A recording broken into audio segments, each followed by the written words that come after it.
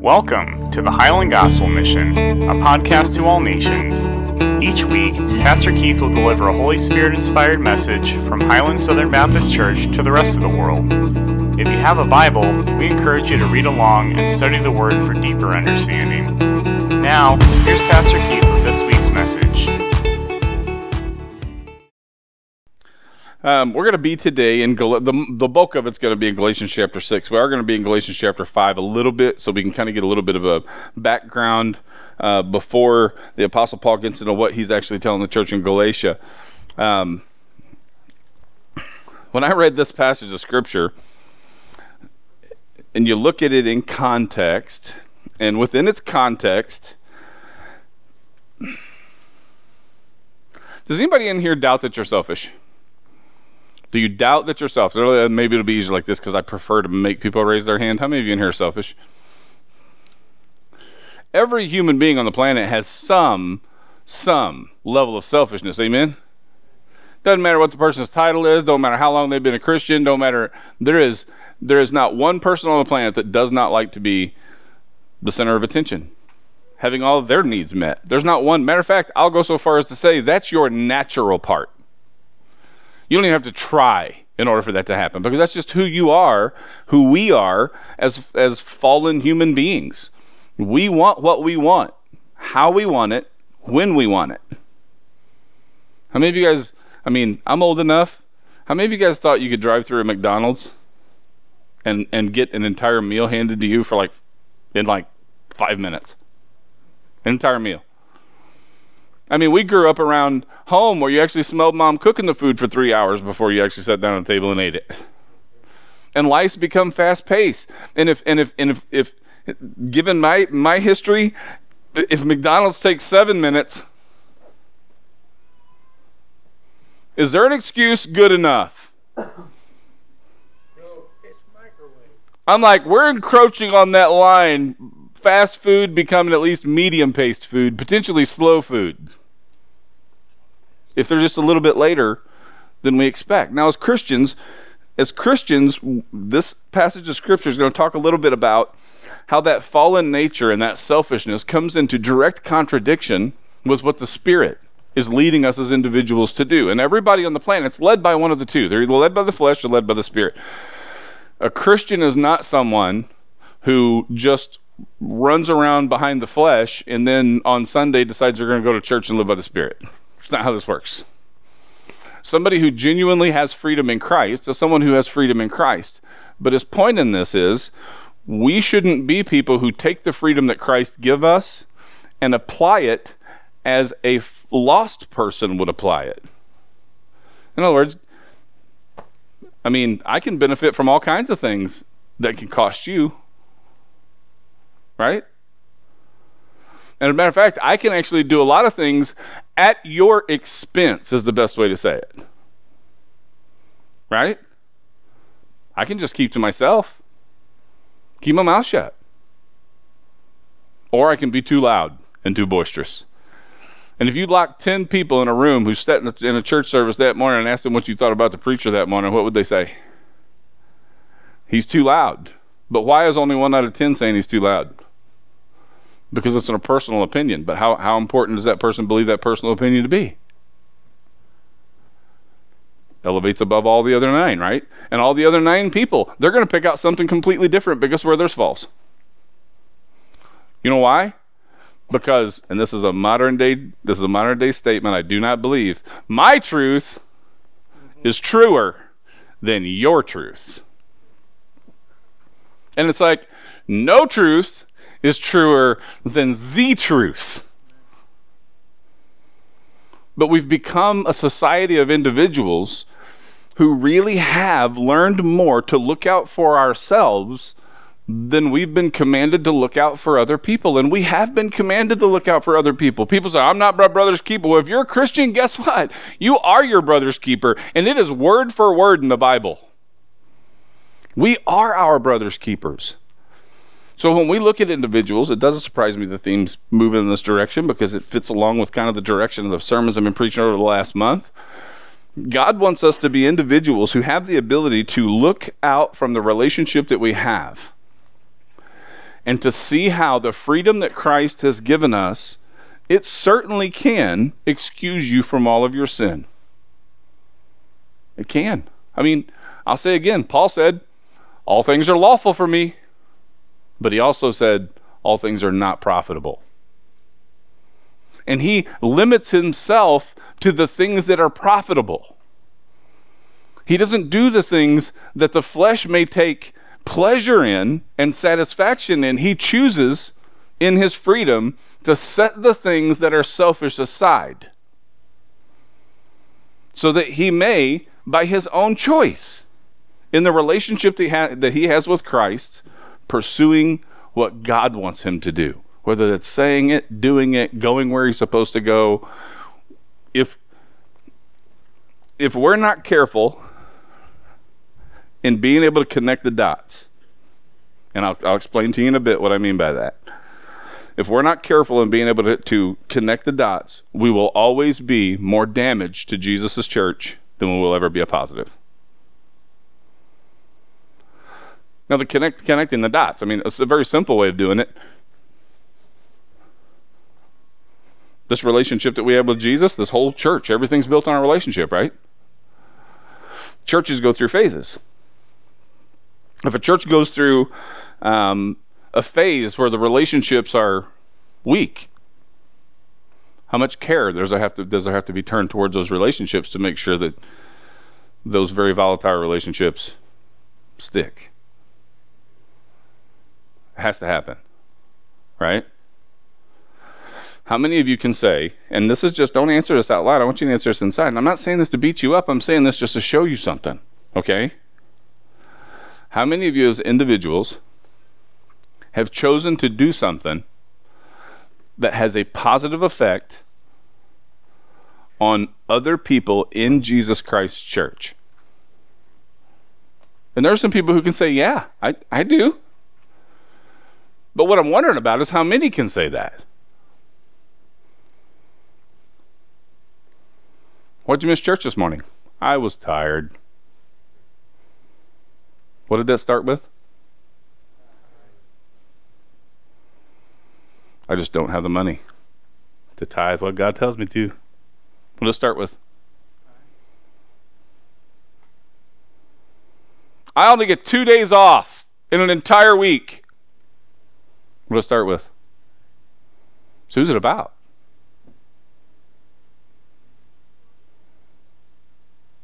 I mean, if that's how we actually call out our sentences, it's about I, right?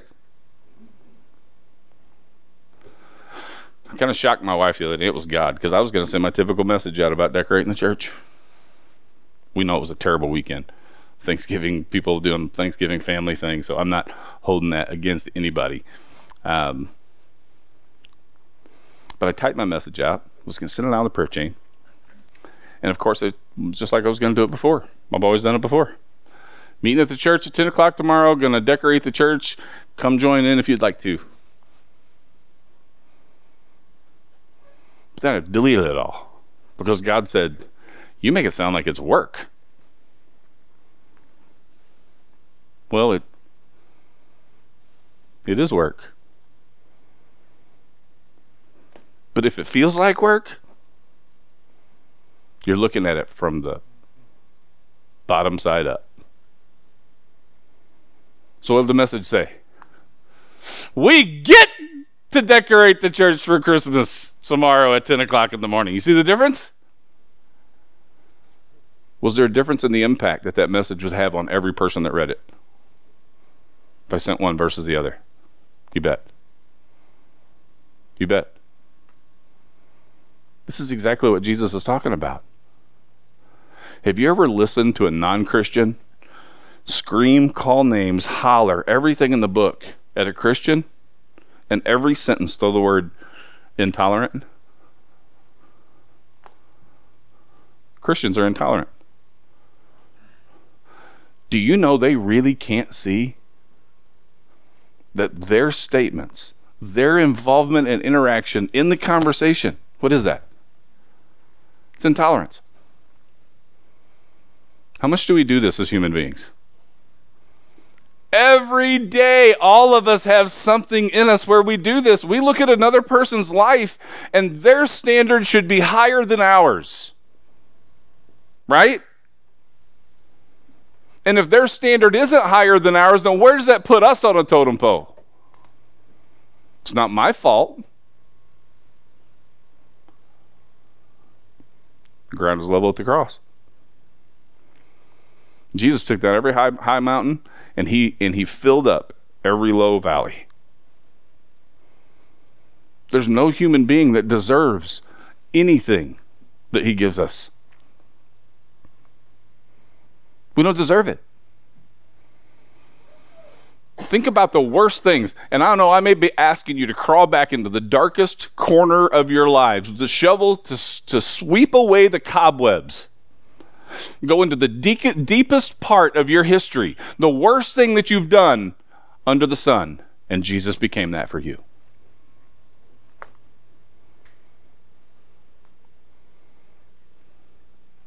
He became that for us. We have to be careful about the way that we influence the world towards the kingdom. Not only be careful how we influence it, but being intentional in how we influence it. You know what dawned on me the other day? God said, hey, how many young people you got that's attending the church? Took me about 5 seconds to name 11 young adults.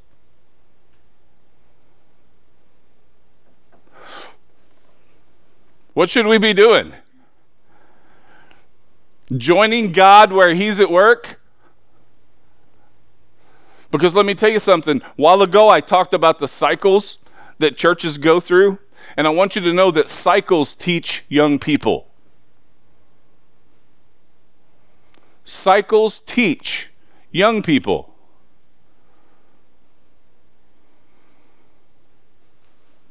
Church is family.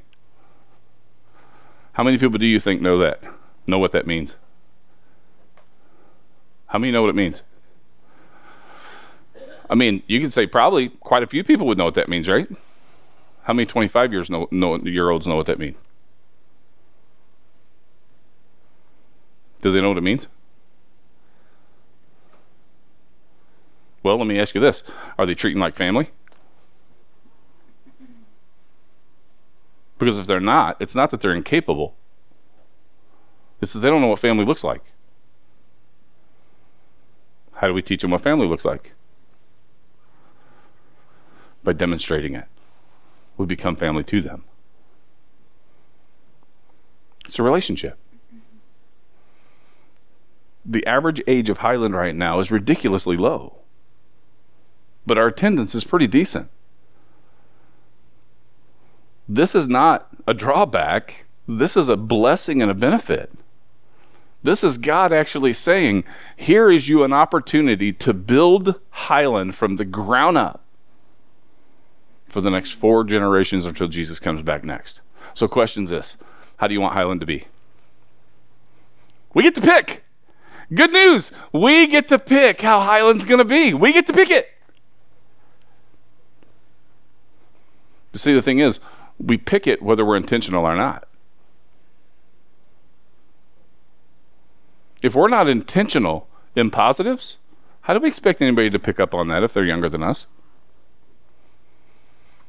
As a matter of fact, if we're going to be complacent, passive, angry, how is that going to affect the young people that need to learn what this relationship's like?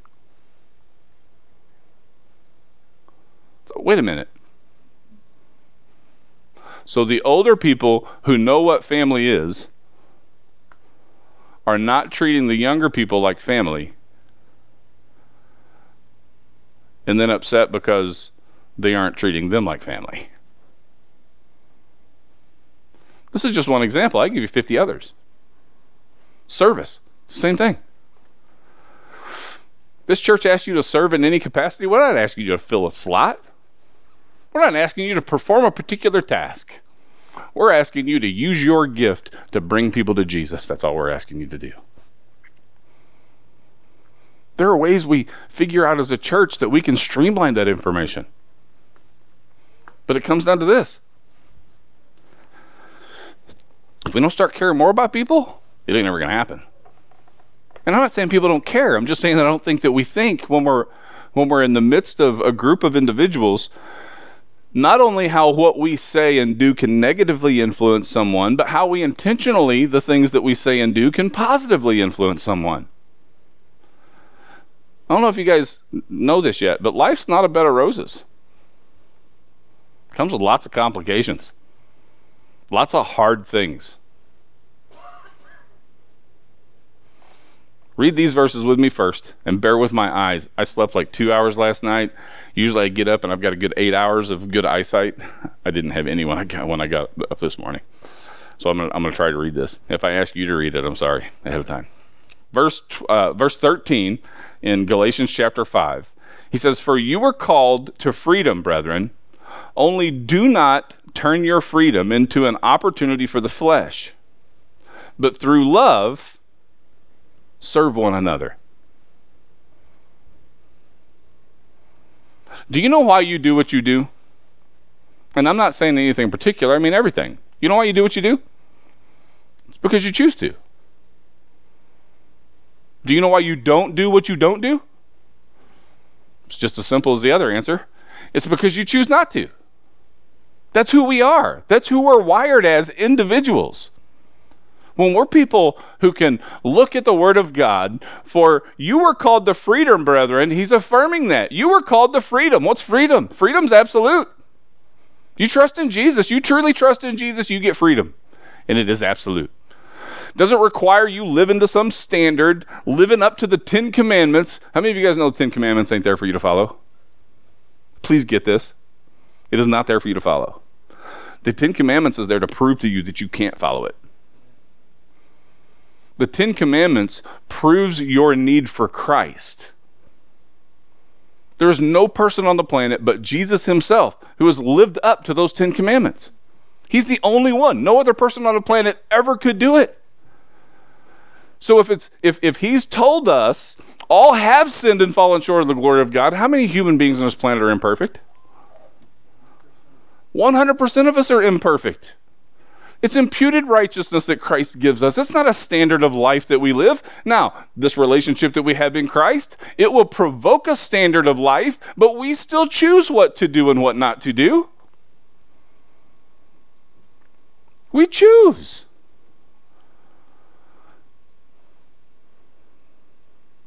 We had young adults several years ago, 15 years ago, in a business meeting. We'd sat down, we figured the budget out. Young adult stands up and says, we need to get a budget for the young adults. Well, Highland didn't have a whole lot of money back then. We don't have a whole lot of money. Young adults are they start at like age 25. Okay? Older adults, when we have an activity here at the church as older adults, who pays for it? The church pays for it if it's a church activity. But if you all decide you're just going to go out to Dairy Queen and eat Dairy Queen, who pays for it? So, we need some money to be able to go out once a month as young adults and eat with each other.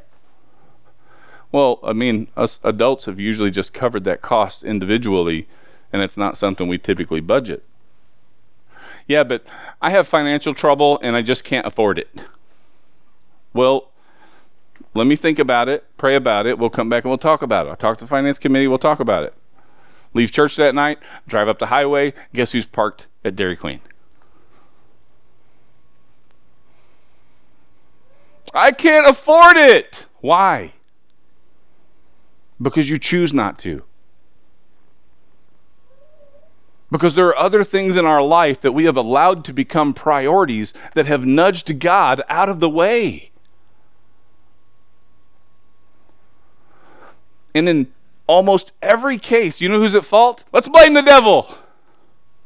Not his fault. Matter of fact, I think the devil a lot of times just sits back and he goes, watch this. I am not going to have to lift a finger. I won't have to whisper a word and watch what happens. Should it be that easy? It shouldn't. Don't turn your freedom into an opportunity for the flesh, but instead, through love, serve one another. Does it say, but serve one another? Did it say that? But through love, serve one another. It's not a mechanical job. He's not asking us to just go fill a slot again. That slot that we fill, it has to be driven by the one thing that brought Jesus to this earth to die in our place in the first place. Love. Man, I love my grandkids. It's a whole new level. Didn't take long at all for me to tell all my kids I love them way more than I love my kids. I love my grandkids way more. I love my kids. Anybody who's a grandparent understands. Anybody who's a grandparent understands what I'm saying. Of course you don't love your kids any less. There's something about your grandkids. When I got a phone call last night that they were taking Jameson to the hospital, first, that was cool. Belly problems. I mean, he's probably constipated. But the phrase that was used was he's hurting around his belly button. Could be constipation. But how's appendicitis start? Pain around the belly button. Especially for a little kid. And then it kind of moves. Get a call a little while later. Doctor thinks he has appendicitis. They're sending him to Cardinal Glennon.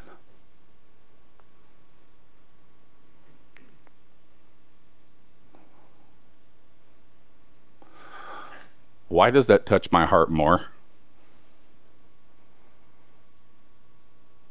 than if it happens to some other person's baby that I don't know? I have a relationship with that baby, right?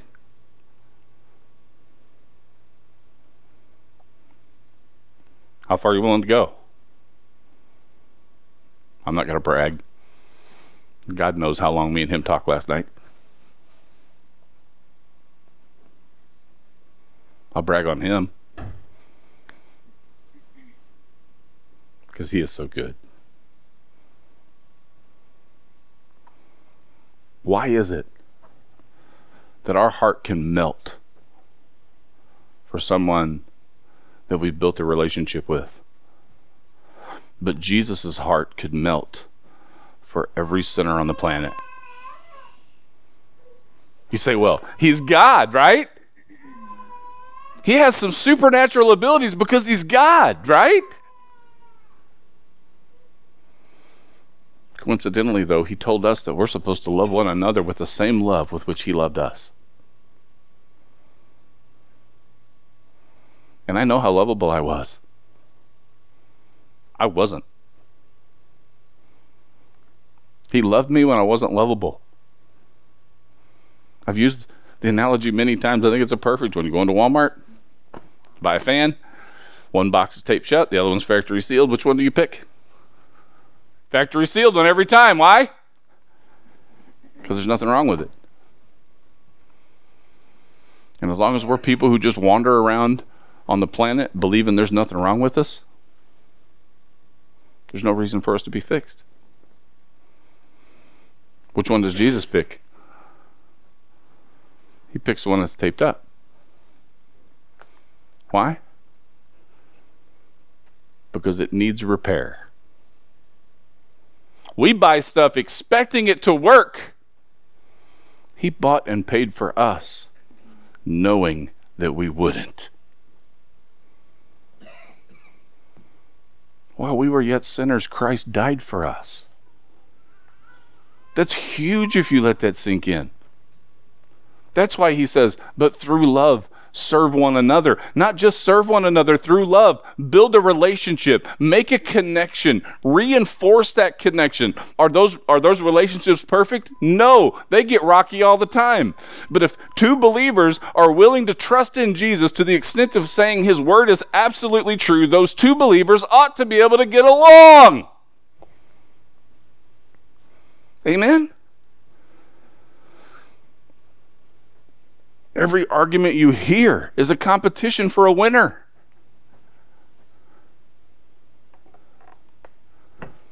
He covers that in this. Read with me verse 14. For the whole law is fulfilled in one word, in the statement, you shall love your neighbor as yourself. But if you bite and devour one another, take care, lest you be consumed by one another. And when he says, lest you be consumed by one another, he's not talking about you actually physically consuming someone. He's talking about you consuming someone's spirit.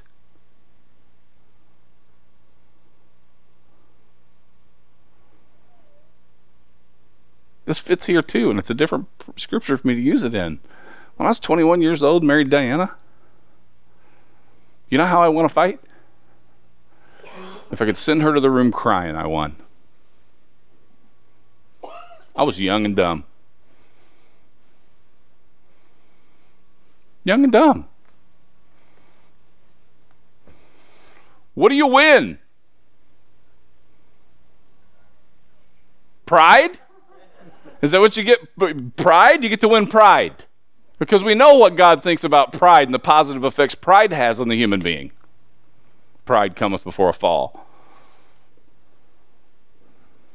To be consumed by one another means to strip someone of their power. Well, how do you do that? You say, well, God's in that person. They can't be stripped of that power. I have seen way too many times in my lifetime to count where people have sucked the power of God out of an individual's life by not just being cautious about what they're doing. It's simple.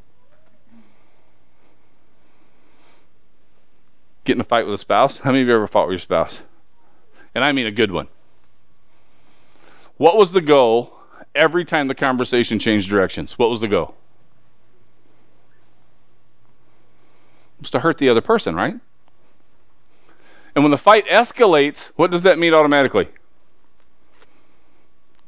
You're fighting for who gets to hurt each other the most. And who wins? Nope. But so many people walk away feeling like the one who made the other one feel the most like a pile is the winner.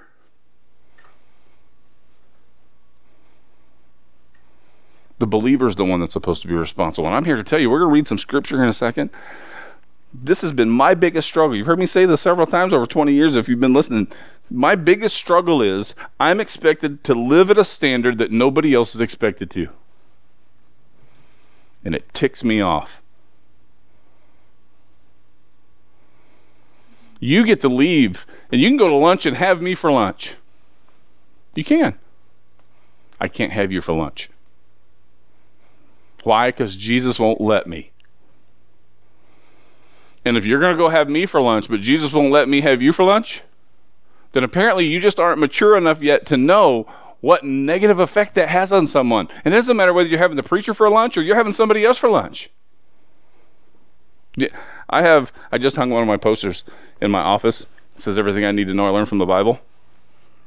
And it has all kinds of proverbs that are listed down that list. You get a chance to go in there and read them. They're really beneficial for you to be able to read. But one of those proverbs says this: if you say too much, or if you talk too much, you will say the wrong thing. If you talk too much, you will say the wrong thing. It also says things like, don't teach everything that you know.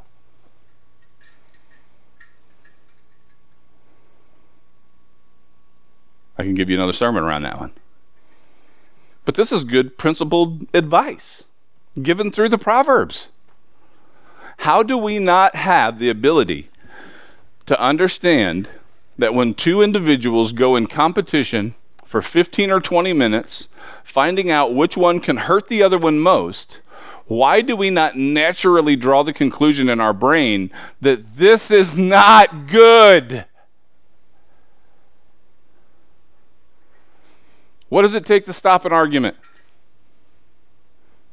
One person to sacrifice. One person to sacrifice their pride. One person to sacrifice their selfishness. One person to sacrifice will stop it dead in its tracks. Do you know what is necessary in order for a fight to happen?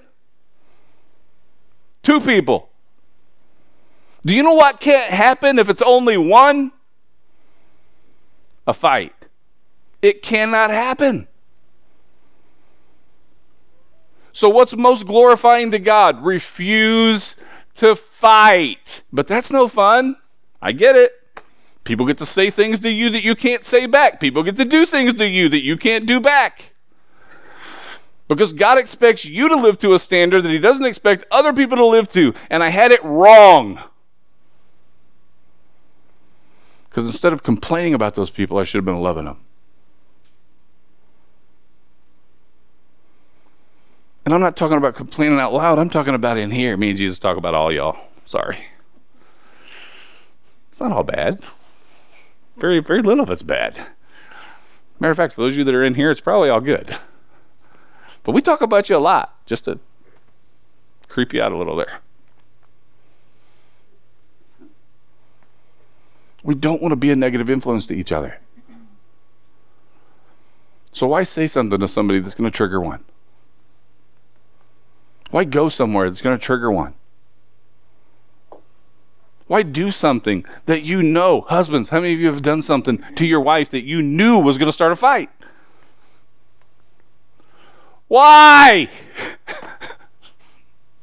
Was it worth it? Now, I'll tell you what's beautiful. You get a husband and wife together who has the ability to compromise and to find middle ground when it comes to those arguments that they make that satisfies both of them. I'll show you a wedding that is next level. Next level relationship. But no, we want it like we want it, right? How we want it when we want it, right?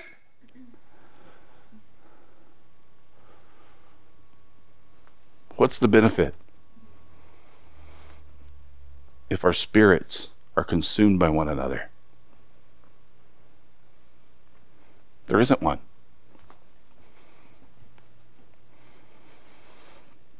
Jump over to chapter 6. Starting with verse 1.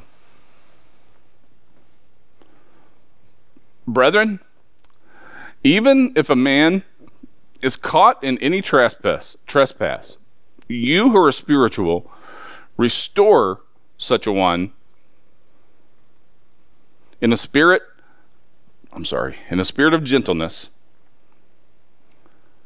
each one looking to yourself, lest you too be tempted.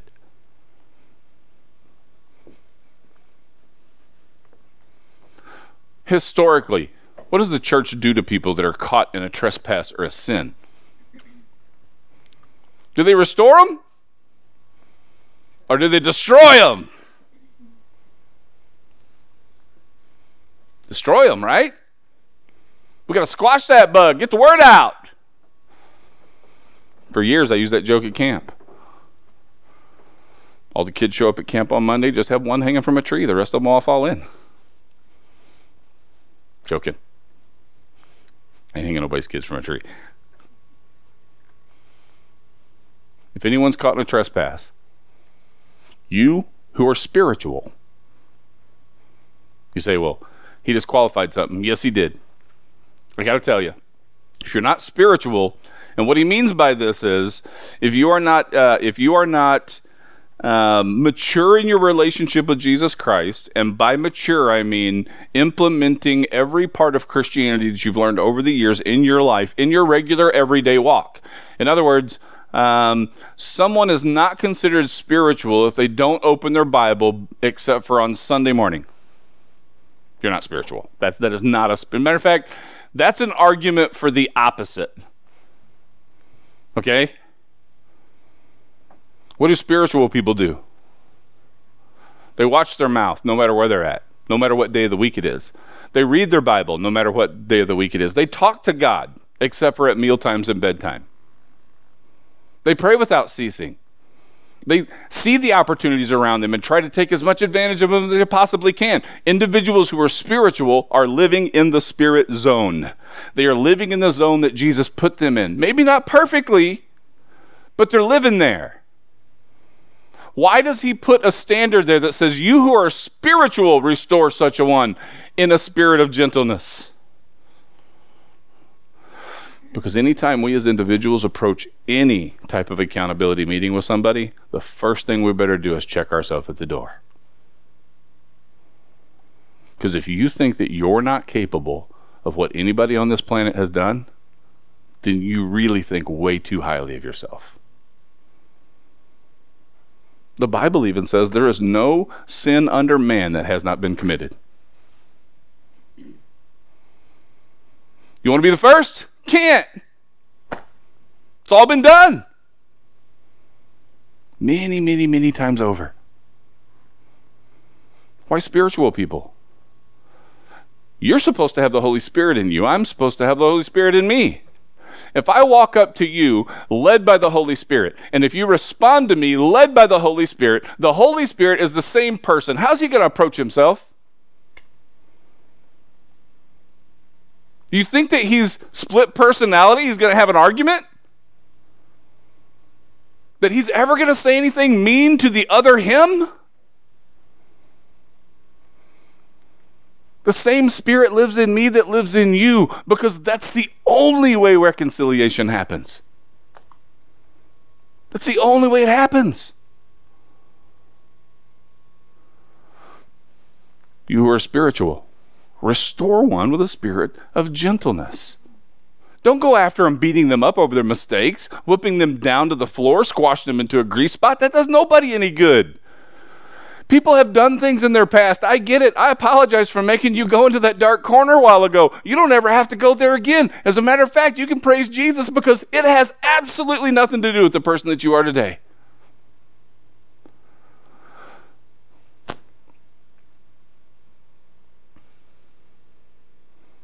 Each one look into yourself so that you too will not be tempted.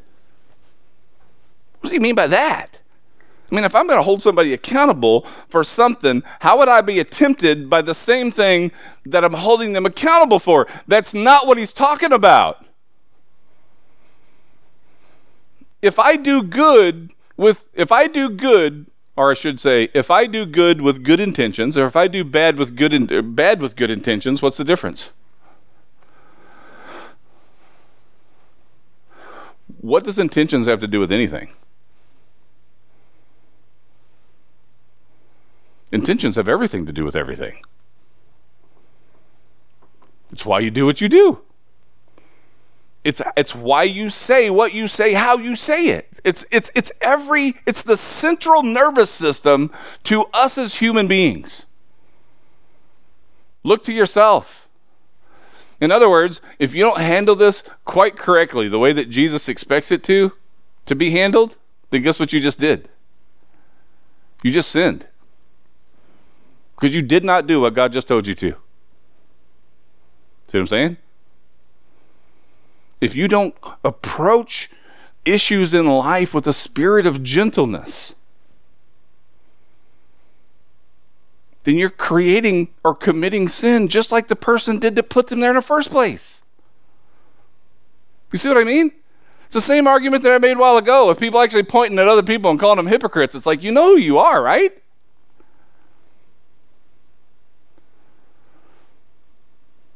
Sin typically eats itself. LGBTQ, who can tell me what the B stands for?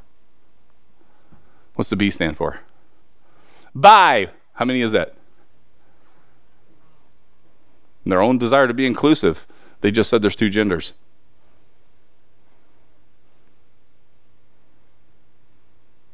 Evil eats itself. Well, if evil comes out of our mouth or leads us to an evil place, guess what's going to happen to us? We're going to consume one another. That's what's going to happen. If we approach things level-headed, your wife says something to you loud and proud. She's angry. How do you instantly want to respond to that? What? You yell at me? You can walk over here and talk to me.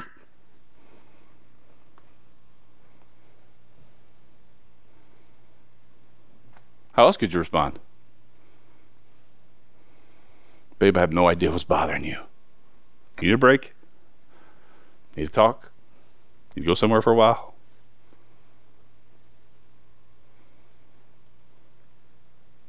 What's the difference? The difference is approaching it with a spirit of gentleness or not. That's what it is. Why would he give us this advice? Because it's productive. Because it works. If it works out well, why isn't everybody doing it? Because we're selfish.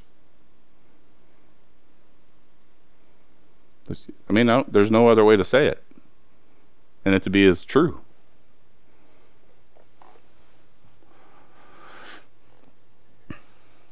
Verse 2 says, bear one another's burdens, and thus fulfill the law of Christ. What do you mean by that? For if someone thinks he's something when he is nothing, he deceives himself. But let each one examine his own work, and then he will have reason for boasting as regard to himself alone, and not in regard to another.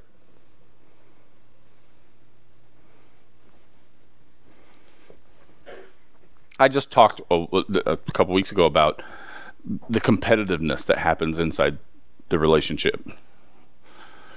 Like, one spouse comes up and says, my sinuses have been running all day today. 9 times out of 10, what does the other spouse say?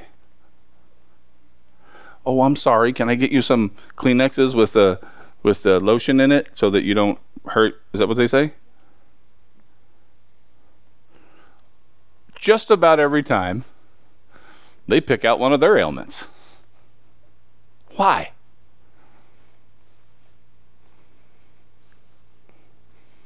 Because who gets taken care of? The one who needs it more? Or maybe we're justifying our inability to take care of them by saying, I have a problem too. Is that a possibility? Anyway, what does it all boil down to? Selfishness. Haughtiness. Pride. Power seeking. Each one must examine his own work. It's not my job to examine your work. You know why? Because I don't see you 24 hours a day. I can't assess that accurately. I have people who come to me all the time and they're like, I need some reference questions that I need you to answer, preacher, because I'm thinking about hiring this guy. You know what I like to tell them? Don't talk to me. You think they don't lie to me? Go talk to their wife. She knows the truth.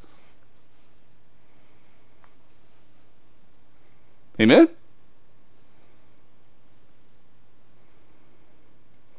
When we self-reflect, anything you can hide from me, you cannot hide from you. When I said a while ago to go into that deepest, darkest corner that was in your past, how long did it take you to get there?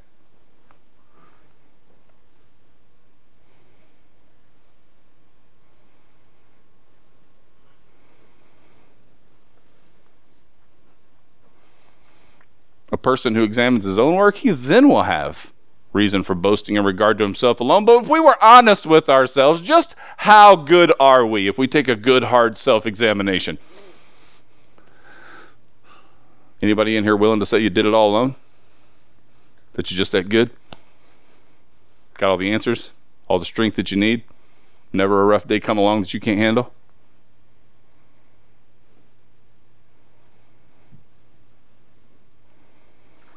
The truth is, folks, and this is the point that he's making here, these relationships that we're building, we need each other. And if the only people that you can get encouragement from are people who pick you apart, or are people who say negative things, or things that cause a negative reaction, what's that? Is that building the relationship? Or is it damaging it? We got to engage, folks. Sounds kind of creepy in Christian circles, but I'm going to love you whether you want me to or not. Some people might consider that stalking. But I'm not physically following you. But I'm going to love you whether you want me to or not. What say do you have in that? None. You have absolutely no say in how much I'm going to love you. You know what I have no say in? How much you're going to love me. Now, love is not an emotion. Do never ever walk away from a church or from a conversation believing that love is an emotion. It's not an emotion. Under no circumstances will you ever find it in the scriptures as an emotion. It is a verb. It ain't what you feel, it's what we do. Hear me out. If love's a verb, and if I, in the case of my wife, loved my wife the way that Jesus told me to, in other words, I did everything for my wife that Jesus modeled for me, that he told me in his word that I'm supposed to be for her. If I model that, what's the effect to the relationship? It's tremendous. What's the natural reaction to a husband or a wife actually doing that? Starting it, being the first one? They love back. Now guess what enters the picture? The emotion. The emotion comes later. The emotion is earned by the action. Do you hear me? The relationship between church members is no different. If we love each other, we show each other. And we're going to be so imperfect at that. Holy cow, we're going to be imperfect at that. I'll tell you every Sunday if it'll help. Stick around long enough, I will let you down. I am not a God, I am a person. I have responsibilities and pressures just like everyone else. But if we as a church ever stop loving people, if that ever stops driving what it is that we do, then we really aren't doing anything anyway. You don't feel loved? Who are you loving? And are you doing it right? Because if you are, you can't help it. You will be loved back. You will be. Because that's the connection people are looking for. People are looking to be able to confess their sins to people they can trust.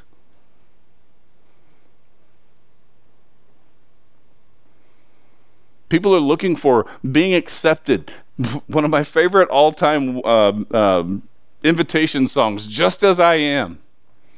Just as I am, without one plea.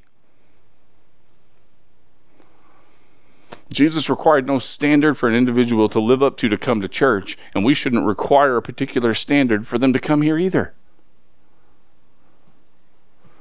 I've been on this journey for a long time, and you guys have too. Some of you have been on it for a very short time. I'm not going to put pressure on you to be a mature believer if you're a year or 2-year-old Christian. And nobody else should either. Because all of this stuff that I've talked about for the last month, guess what it's driving? Religion. It's driving religion.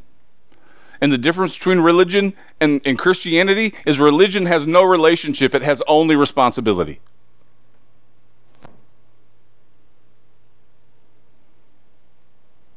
But our responsibility comes through the relationship. It's not something that God tells us we have to do or else. He just said today, do it or not. But if you want to do it right, do it where it's providing a positive influence and not a negative.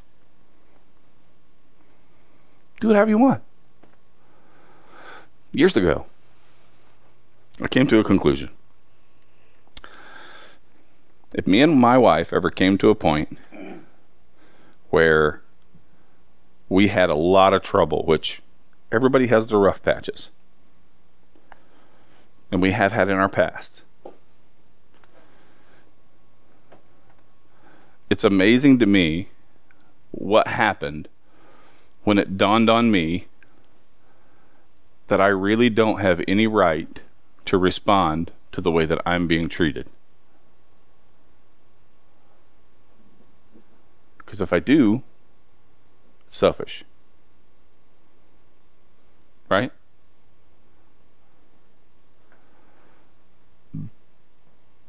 But if individuals do not involve themselves in that responsibility as well, then the relationship never happens. The love never builds. Why did I cry over Jameson? Why did Diana cry over Jameson going to the hospital? The thought of that little guy having his appendix taken out. Potential complications with that. You know what I want to do? I want to feel the exact same way if I found out that he was in the hospital. I want to feel the exact same way if one of the Ricketts Myers kids is in the hospital. I want to feel the exact same way if somebody calls me and says my brother's uncle's cousin who lives in Afghanistan. I want to care that deeply for that kid too. Why? Because that's what the heart of Jesus looks like. And when you learn to love as deeply as Jesus does, I haven't made it yet, but I can see it in his life. You build eternal connections. And in those connections, we love each other, and we hurt when others hurt. We laugh when others laugh. We celebrate when others celebrate. What does it sound like? Sounds like a family, don't it? But it didn't happen by a model. You see what I mean? It happened by individuals who have relationships with Jesus Christ, understanding their part that builds a family. One of the biggest things Highland has always had going for it, people say, man, I walked into that church, I felt welcome. It's not that people don't feel welcome. But I've also heard a half dozen times, man, the church isn't really as nice as it used to be. Well, why?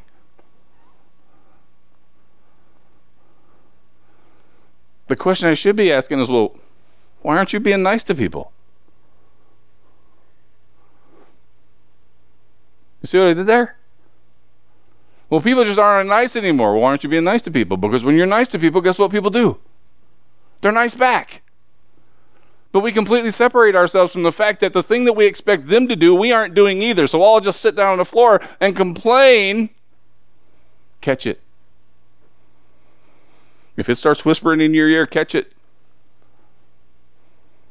Why? Because we're all on a path, and all of us in a different place. And Jesus did not ask me to tell you where you need to be when, how fast of a pace you should be keeping, how slow of a pace you can keep. He didn't ask me to keep any of that stuff. He just asked us all to do the same thing, love each other. Keep learning who I am. Keep implementing those things in the love, but love each other. If Jesus was clear about one thing, he was absolutely clear about that.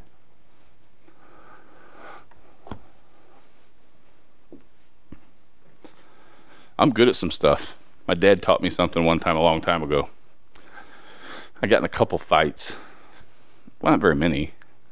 But I won them. And of course, as a young man who wins his first couple fights, he gets the big head and is prideful. And my dad said this to me one day, and it made me think ever since. He said, boy, I don't care how big or bad you ever get, there will always be somebody in the world who could beat you up. Was he right? Yeah, he was right. Never got that experience. I actually learned the lesson before I had the pleasure of the experience. But I can say that that applies to Christianity too. The exact same way.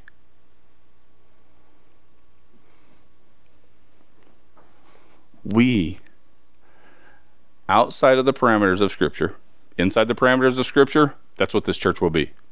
Period. Outside of the parameters of Scripture, it's ministries, it's relationships, it's activity, the amount of people that are involved in those activities. Guess who gets to pick that? One more time before I close. You do. You get to pick it.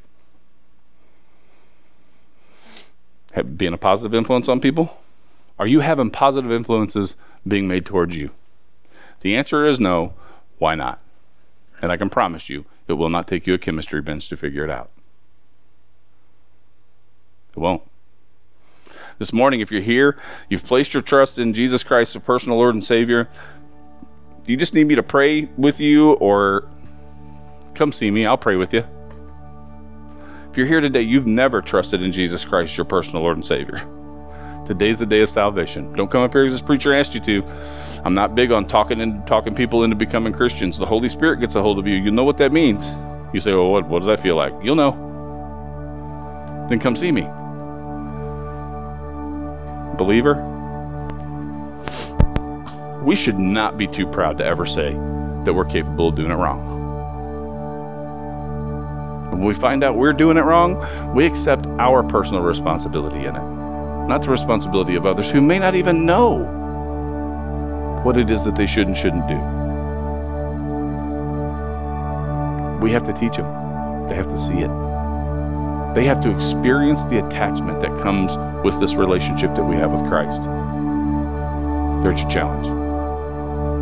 Examine yourself.